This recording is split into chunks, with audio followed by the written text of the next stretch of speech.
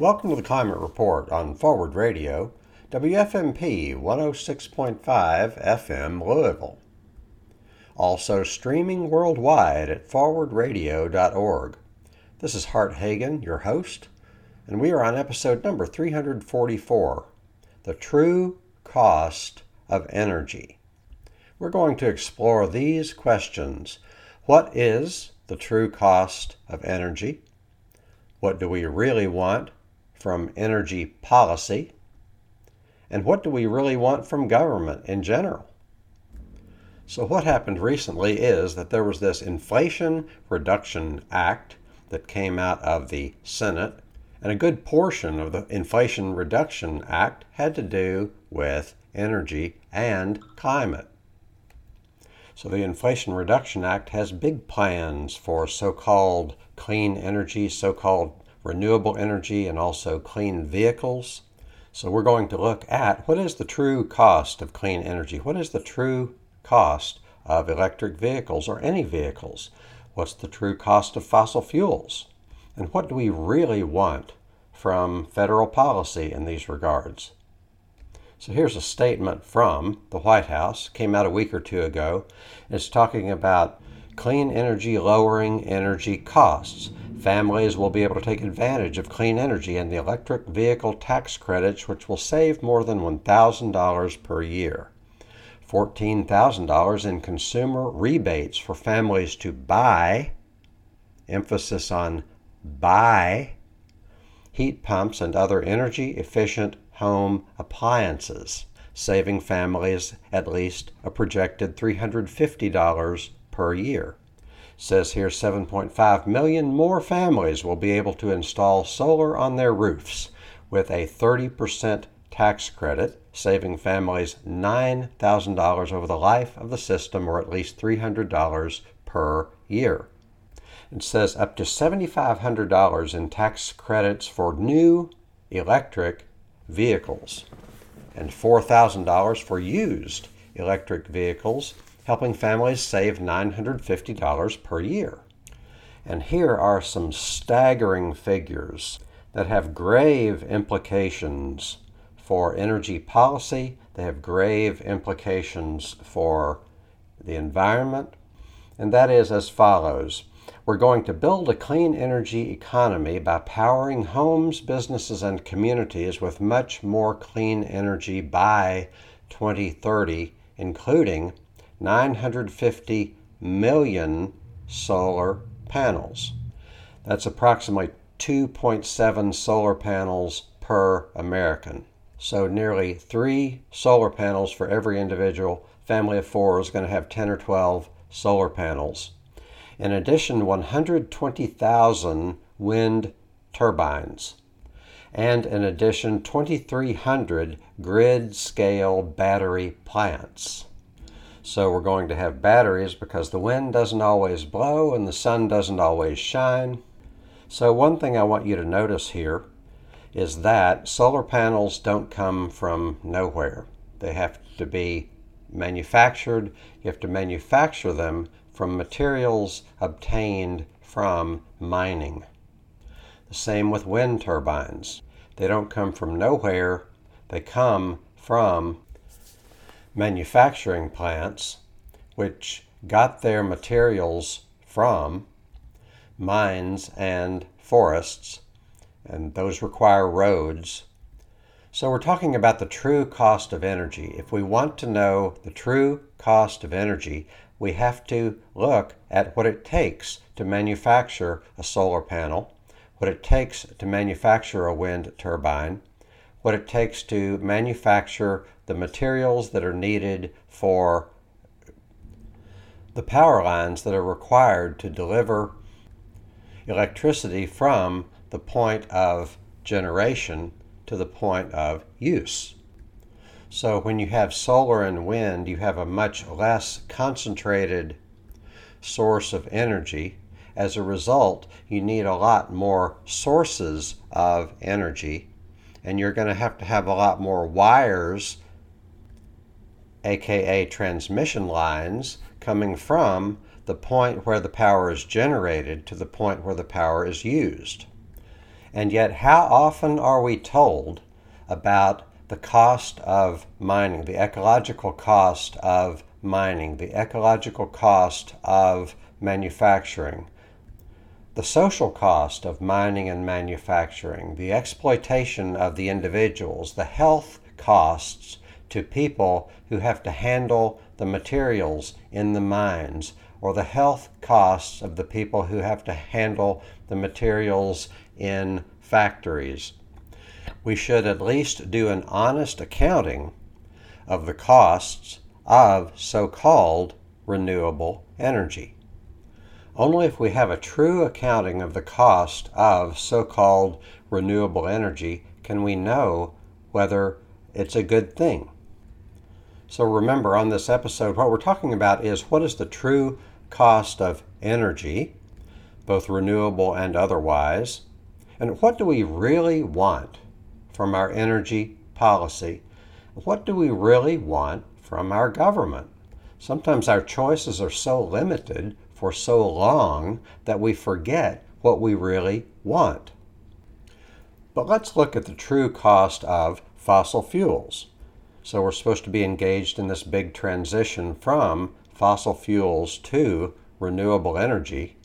And as part of that analysis, the International Monetary Fund did an analysis and a computation, and they discovered that fossil fuels cost $5 trillion annually in externalities.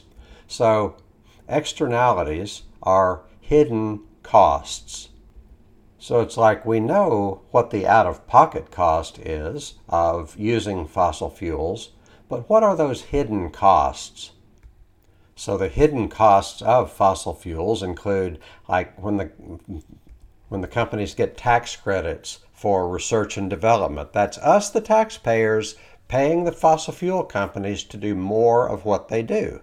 They get to do that because they own the government. Also, out-of-pocket costs include loan guarantees, like when somebody wants to drill or frack or have a coal mine and they get loan guarantees for fracking and drilling. That represents a certain out-of-pocket cost to you and me, the taxpayer, in order to subsidize the fossil fuel industry.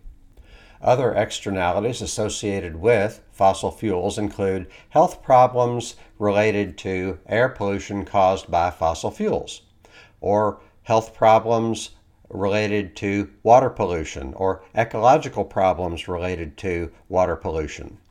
Another externality is the ecological devastation that comes from the use of fossil fuels, whether at the point of extraction, or the point of processing, or the point of use. And here's another externality. Here is another way in which the fossil fuel industry is not paying its way. And that is when we, the taxpayer, build the roads that subsidize the use of cars, because the oil companies are not paying for our roads, and yet the oil companies benefit from our roads.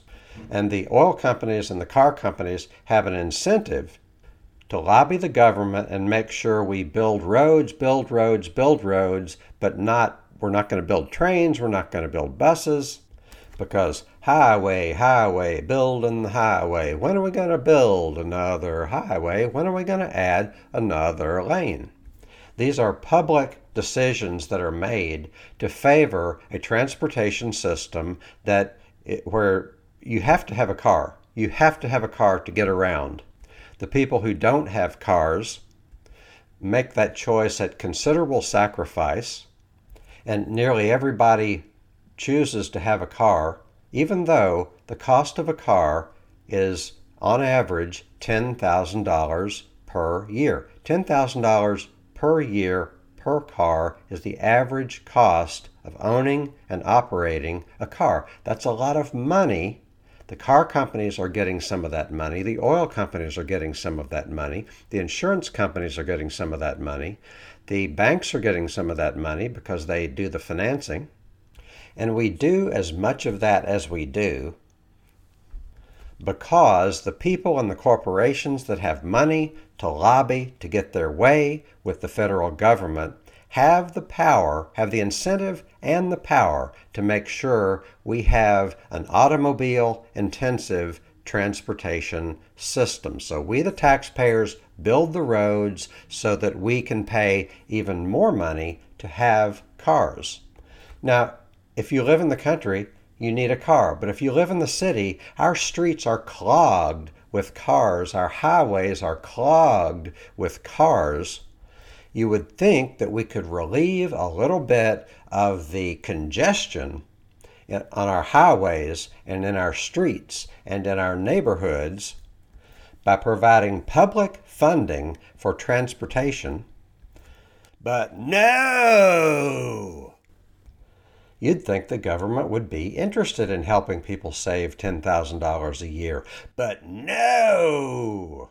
You'd think we'd be looking for ways to reduce the 40,000 people who die every year on highways.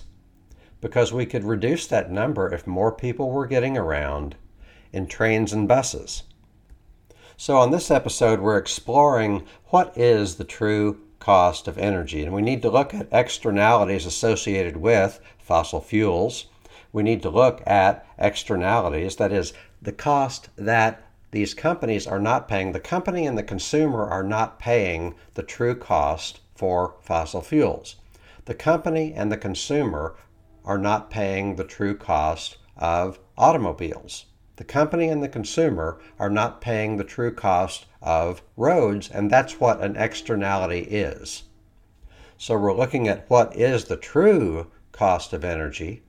We're looking at what do we really want from energy policy? What do we really want from federal policy? What do we really want from transportation policy? And in order to know what we really want, we have to know what things really cost. We need to know the true out-of-pocket cost. We need to know the true hidden costs, like cost to taxpayers. We need to know the health costs. We need to know the ecological costs. So the people that are behind renewable energy, not least of all those that are the companies that are making money off of this stuff, the people that are making and supporting and promoting renewable energy, they want you to know the hidden cost of fossil fuels, including the out-of-pocket cost to taxpayers, including the ecological costs and the healthcare costs. But who's talking about those same costs related to renewable energy? So-called renewable energy. Who's talking about this? So let's talk a little bit about what it takes to make a solar panel. So the photovoltaic element of a solar panel is made from silicon. Silicon is made from sand, but not just any sand. It has to be refined. You have to dig up a lot of sand, and there's about a 1-to-4 ratio between the finished product and the amount of toxic waste associated with it. In other words, there's about 4 times the amount of toxic waste as what you actually get in the final product. This according to Bright Green Lies by Derek Jensen, Lierre Keith, and Max Wilbert, an excellent book, and much of the following information is drawn from Bright Green Lies.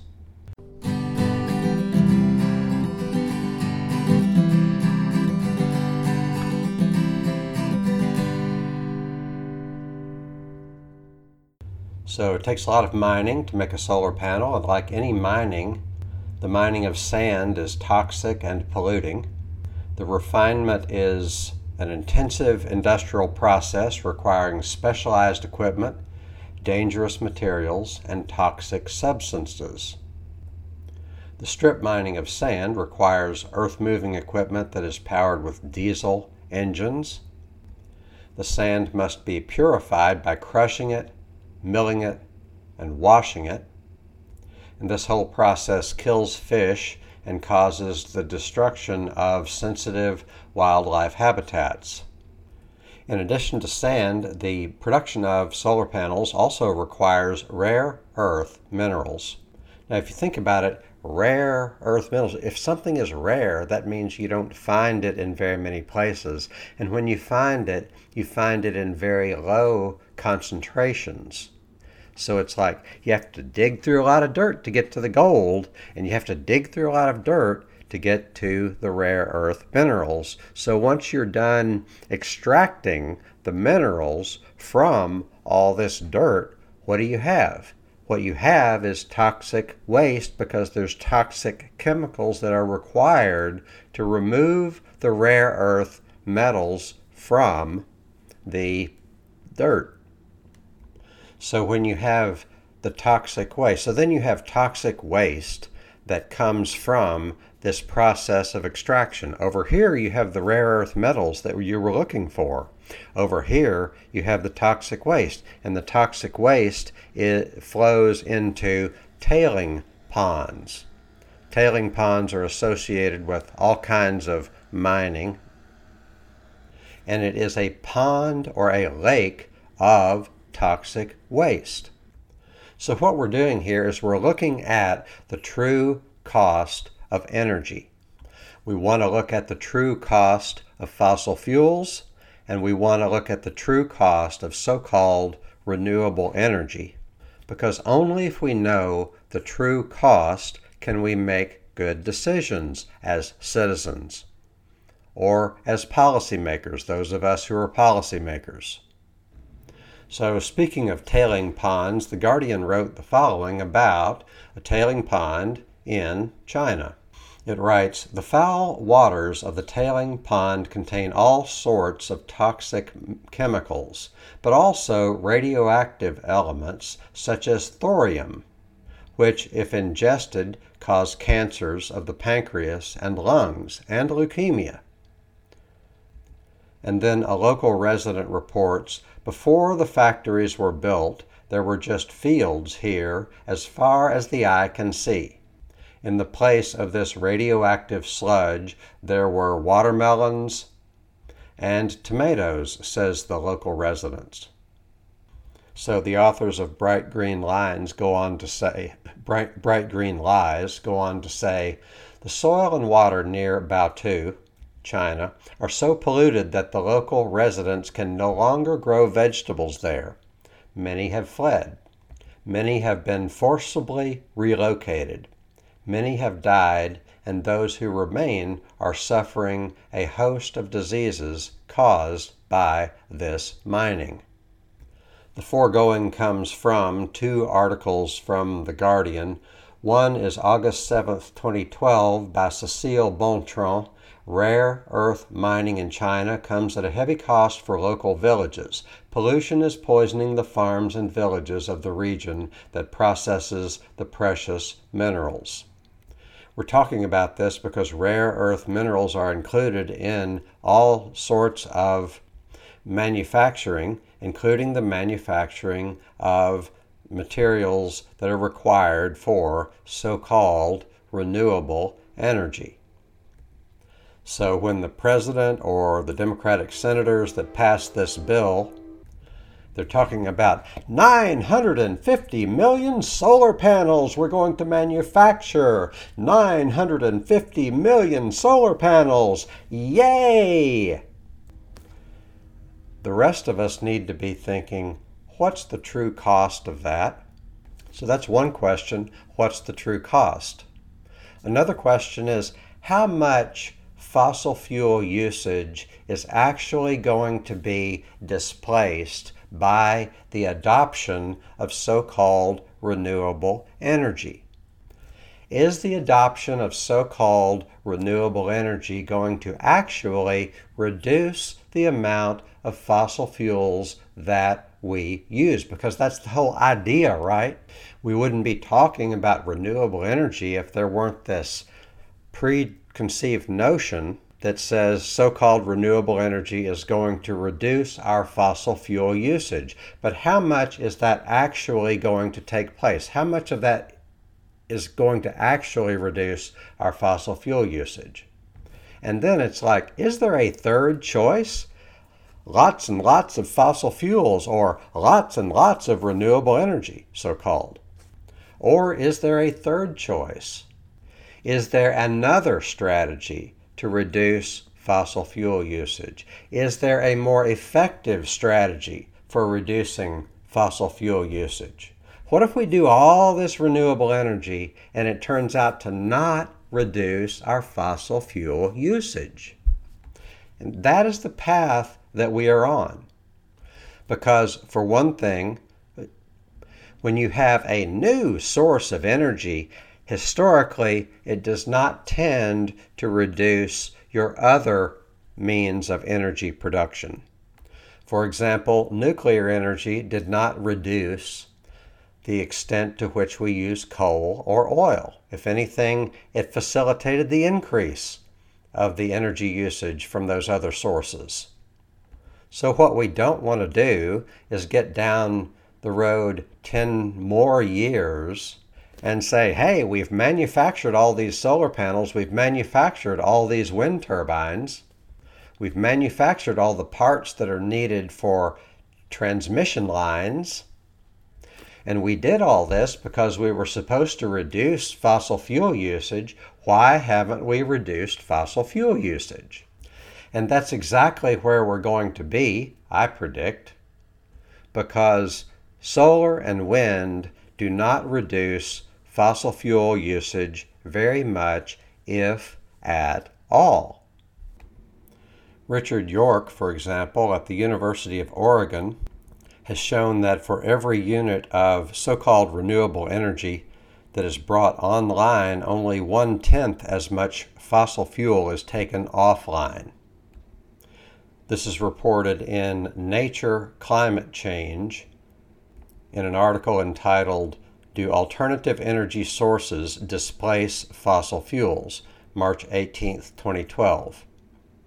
So if Richard York's research is true, then you bring on 10 units of solar energy that only reduces fossil fuel consumption by 1 unit. In other words, the new energy produced by renewables like solar and wind is 10 times the amount of the reduction from coal, oil, and natural gas. That doesn't seem like what we were told. It doesn't seem like what we are bargaining for. It doesn't seem like what we want.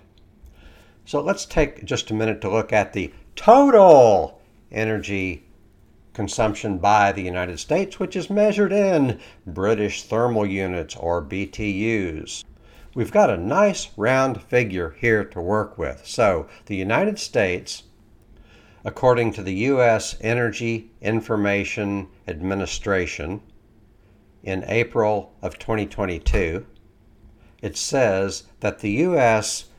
uses 100 quadrillion BTUs of energy. BTU stands for British Thermal Unit, or BTU, 100 quadrillion BTU. So that 100 is a nice round figure. The fantasy being advanced by the advocates of renewable energy is that 100 quadrillion is somehow going to stay the same or not very much when we introduce solar, wind, biomass, etc. And the other part of the fantasy that is being pushed upon us is this fantasy of 100% renewable energy, 100% carbon neutral, zero carbon emissions. As if all that sand that it takes you have to mine to have the materials to make the silicon that you put in the solar panel, as if all that mining of sand takes zero energy or zero carbon. And another thing that takes zero carbon is when you're refining the sand into silicon, it takes multiple steps. One of those steps, you have to heat the furnace to 4,000 degrees Fahrenheit. 4,000 degrees Fahrenheit. That doesn't take any carbon, does it? And then in another step, when you have to heat the furnace to 2,500 degrees Fahrenheit, that doesn't take any carbon either. And when you build all those transmission lines, that doesn't take any carbon. When you mine all that copper, this infrastructure takes a lot of copper because copper is still the state of the art for electrical wiring in most cases. So you might say, Hart, isn't this just a necessary evil? Isn't this just what we have to do? I mean, do we really have a choice here? I mean, don't we have to stop using fossil fuels to save the planet from climate change? Don't we have to stop using fossil fuels to save our species from global warming? I'm saying there's a serious question as to whether so-called renewable energy is actually renewable. I'm saying there's a serious question as to whether so-called clean energy is clean. There's a serious question as to whether solar and wind are going to reduce our carbon footprint at all. There's a serious question as to whether solar and wind are going to reduce our fossil fuel consumption at all. I'm looking at a chart here from the Energy Information Administration.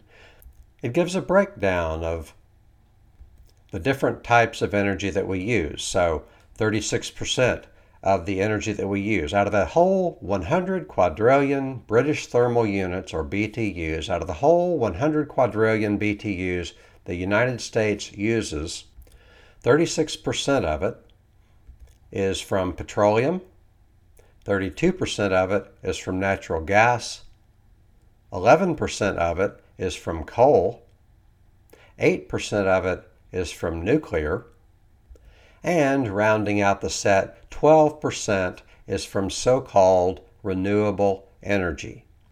What we're being told is if you take that 12% renewable energy and make that 100%, then that's going to zero out our carbon footprint, and that's going to reduce our fossil fuel consumption. But that scenario cannot apply.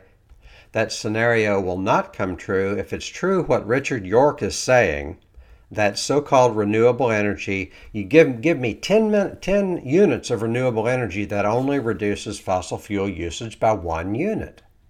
And that's just the carbon angle. We haven't even talked about the ecological destruction caused by the mining of sand, the ecological destruction caused by the mining of rare earth minerals, the amount of carbon that it takes to heat those furnaces to 2,500 degrees Fahrenheit or 4,000 degrees Fahrenheit.